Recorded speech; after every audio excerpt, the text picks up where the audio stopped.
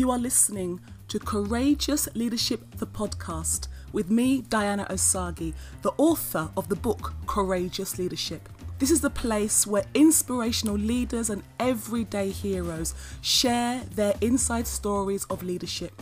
Today's episode features a guest sharing their mistakes, mishaps, and triumphs. Let's dive in.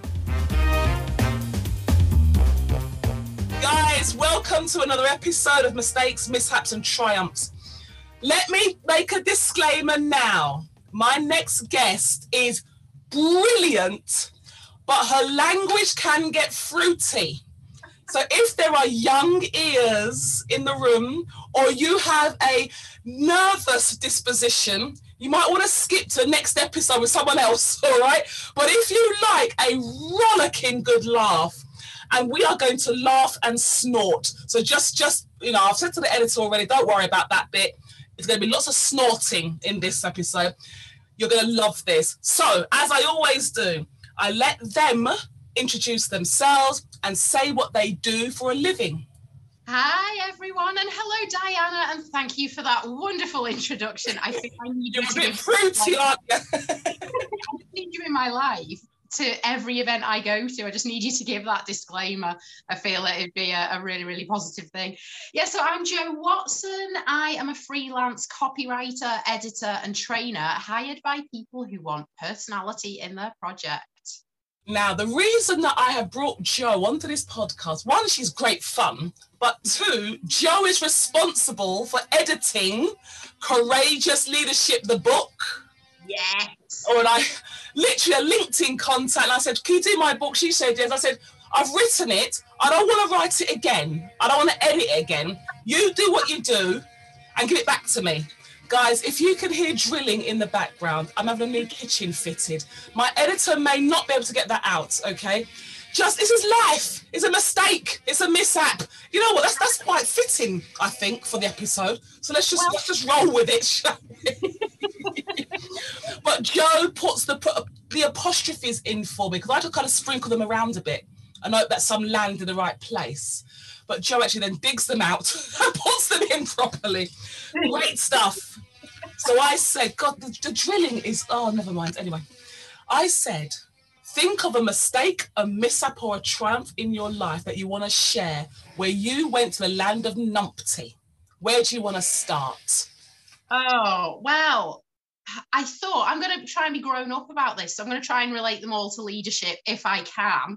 Okay, because otherwise we'd be here all week with all the mistakes I make on a daily basis. You're going to hate me for this. The biggest mistake I've ever made in leadership was taking on a leadership role unpaid. So I know. Why would what? Says it all. I know. So, well, I was still getting paid for the job I was in, but then I got this promotion. And I was like, wow, this is amazing. My God, they love me. They see my value and all of this, until they added on at the end. We can't actually pay you. Now, I'm not going to name who it is. Anyone can have a look through my LinkedIn profile and work it out for themselves if you really want. But they did the whole, we've got no money to do it, but, we want to throw all of the work at you, though. And me being very young, very naive, even though I felt I was massively qualified and experienced to lead, and I know I was, I should never have said yes, or I should have gone in and negotiated, or I should have stood there. But being young, something I'll thankfully never be again. Yes. It does bring a lot of naivety, and I was like, yeah, this will be great for my CV, this will be fantastic, this is a leg up. And it wasn't, because as well as the fact that you should never take on that kind of responsibility without some kind of compensation for it, it ended up being a terrible role to be in, and just awful, massively sexist. I'm just going to say that. So yeah, huge mistake. I will never forgive myself for it. I wish I'd have just gone for a job elsewhere. So had you been male, would they have said the same thing to you? Is that what you're thinking? Had I been male, Diana, I'd have got a nice little wage in a company car. Because that's exactly what did happen with someone who was brought on to work alongside me in exactly the same role, but for a slightly different department. He got a company car, I didn't. I questioned it, and they said, well, he's more likely to need to drive to places. I know, your face says that's because women have got wheels, haven't we? in our feet, so we just wheel ourselves to places. I was too busy in the kitchen, wheels or no wheels. So how are people going to get their tea made if I'm out faffing about at meetings on site at places? Just wasn't going to work, Diana. No car for me. So yeah, huge mistake. But when you are young and naive and very early on in that journey, you just think, oh yeah, this will be great for me, won't it? It's the equivalent now, because I'm a freelancer. It's like when people come to me and say, oh, I can't pay you, but the exposure you're going to get. I hate that. I just saw that on Twitter. A colleague of mine, Amjad Ali, he said that he's been offered 200 quid for this gig, at which they're charging £400 a ticket. A ticket? Wow. Because it's good for your exposure. And he gave a fantastic quip on Twitter. He said, but you called me. So clearly, it's not me that needs the exposing, you know? Exactly. And I said, tell her to jog on. I'm a little more forthright. Now, you're one of the most forthright people I know. But yeah, you are classy, Diana. You'd have gone, yeah, jog on. I'd have been a lot more fruity with you. I'm not going to use those words now. I'm going to be respectful of your lovely audience. Oh, my lovely audience. We were like, what she have said? What she have said? We'll do another version later on with a glass of wine or something. Oh, absolutely. Director's cut. No, that was a mistake. You shouldn't have done it that way. No good. A mishap, perhaps? Started off fine and then went a bit pear-shaped.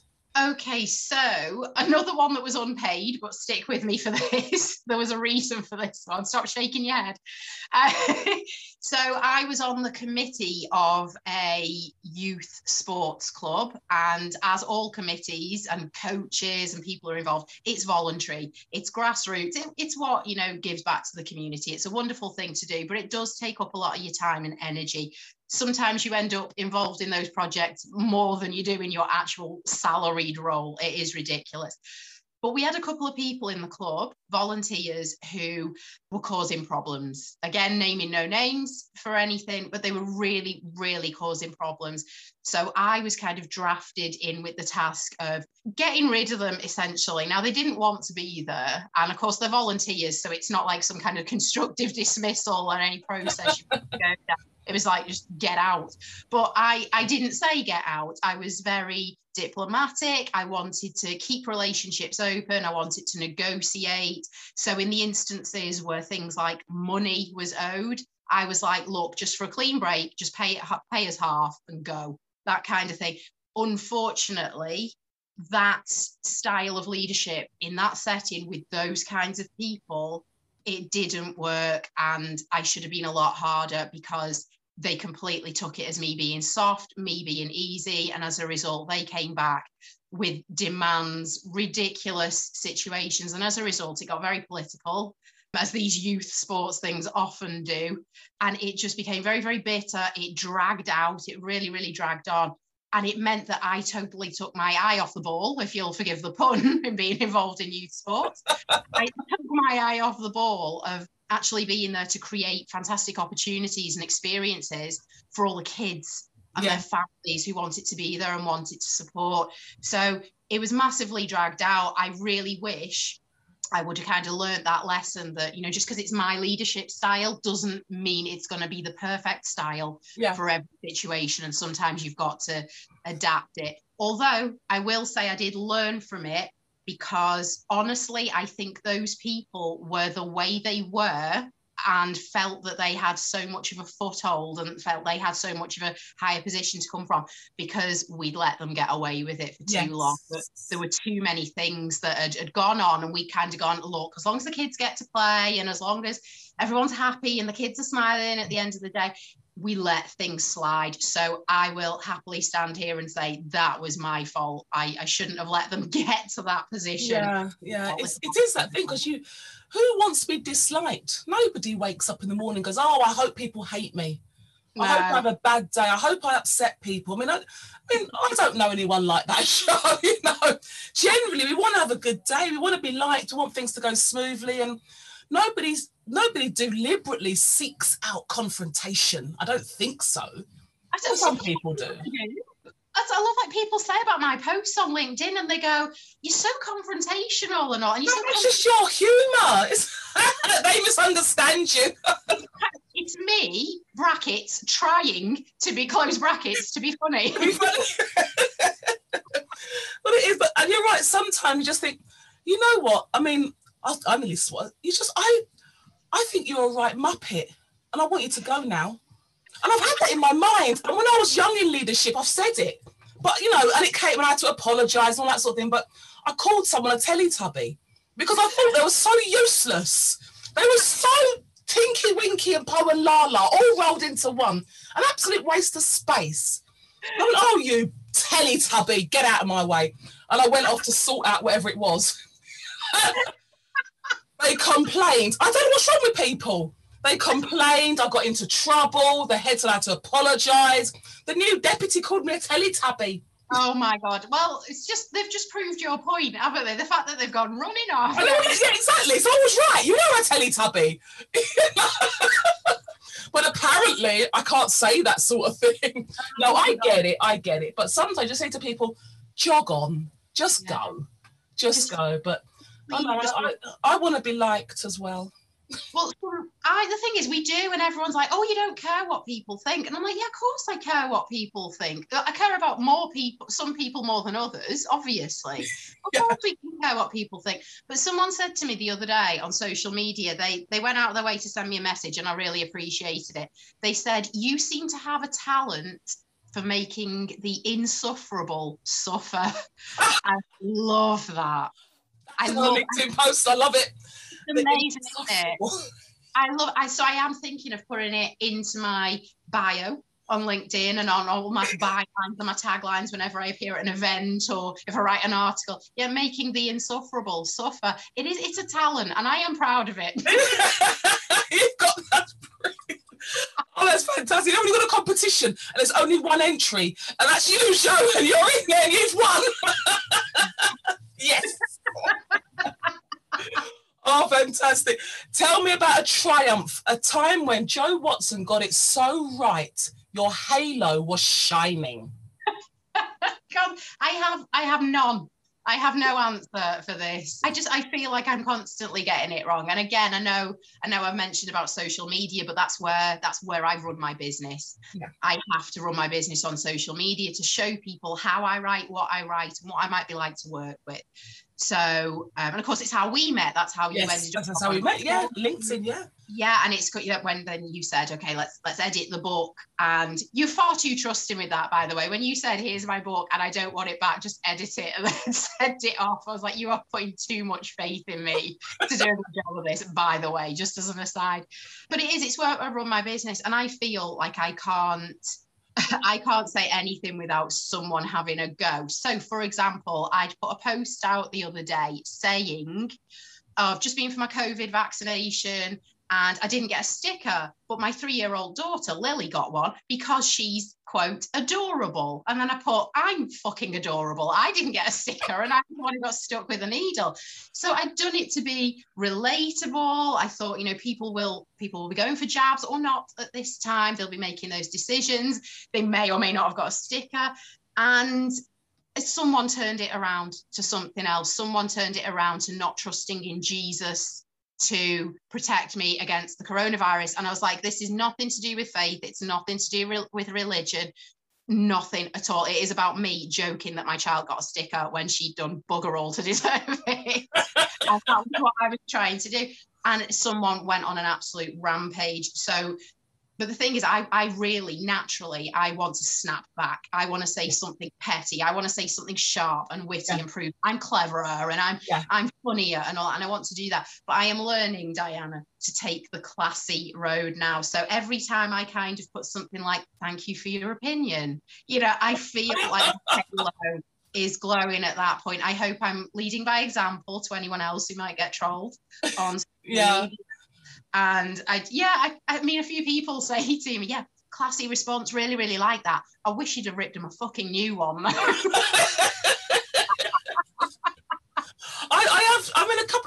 must admit, I don't get trolled that much. People don't bother with me in that regard, you know, because I will turn up at your house. I am like that. I won't have it. I will turn up at your house and we'll have it out. You know, I'll find out where you live because that kind of stuff's not hard, is it really? And I'll turn up.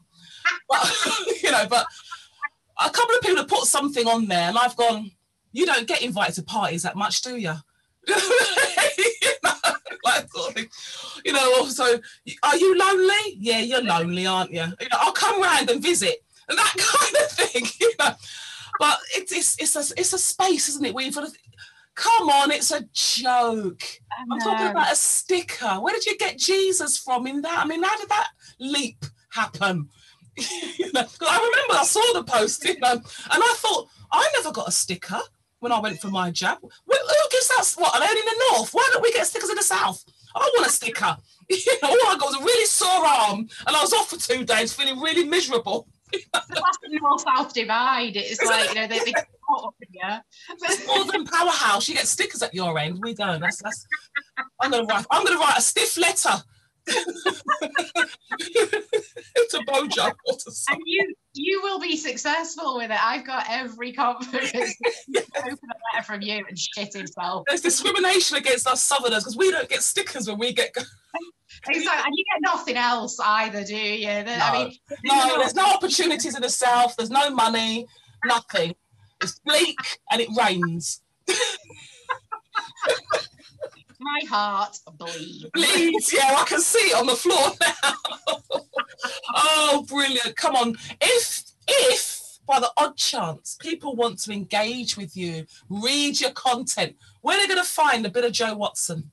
Okay, so I know we've mentioned it a few times. LinkedIn is where I live. It's where I am dying a little every day, depending on who comments on my stuff.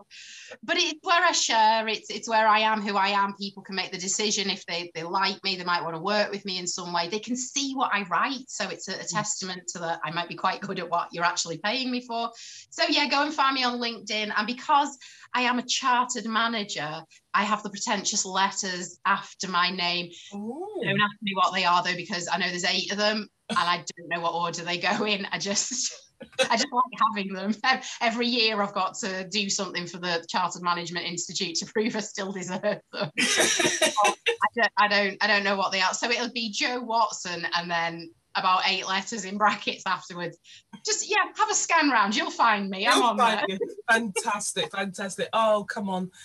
It's a pleasure to catch up with you and to see you again. And book 2, book 3, would I say I'll get round to it? I will get round to it at some stage. Oh, I can't wait. You are a dream to work with. And I'm not just saying that because I'm terrified of you, Diane. No, I've said this to people. I'm just small, retiring and subtle. Yeah. You are, aren't you? Yeah, that's my style. Yes. And I called the head of ICT a Teletubby. Well, he was. Bloody useless. He's in Australia now. He's not going to see this. He lives in Australia now.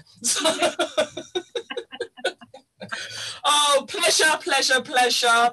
Looking forward to link with you again in real life when we can actually knock on doors and go into people's rooms and stuff like that. So definitely. In the meantime, Jo Watson, thank you very much for being on the Courageous Couch, sharing your mistakes, mishaps and triumphs. Love you. Thank you, Diana. You have been listening to Courageous Leadership, the podcast, with me, your host, Diana Rezaghi, the author of the book, Courageous Leadership, available on Amazon now. You can reach me on LinkedIn, Twitter, or via the website, courageousleadership.co.uk. Make sure you subscribe to this podcast so you don't miss an episode. Until then, goodbye.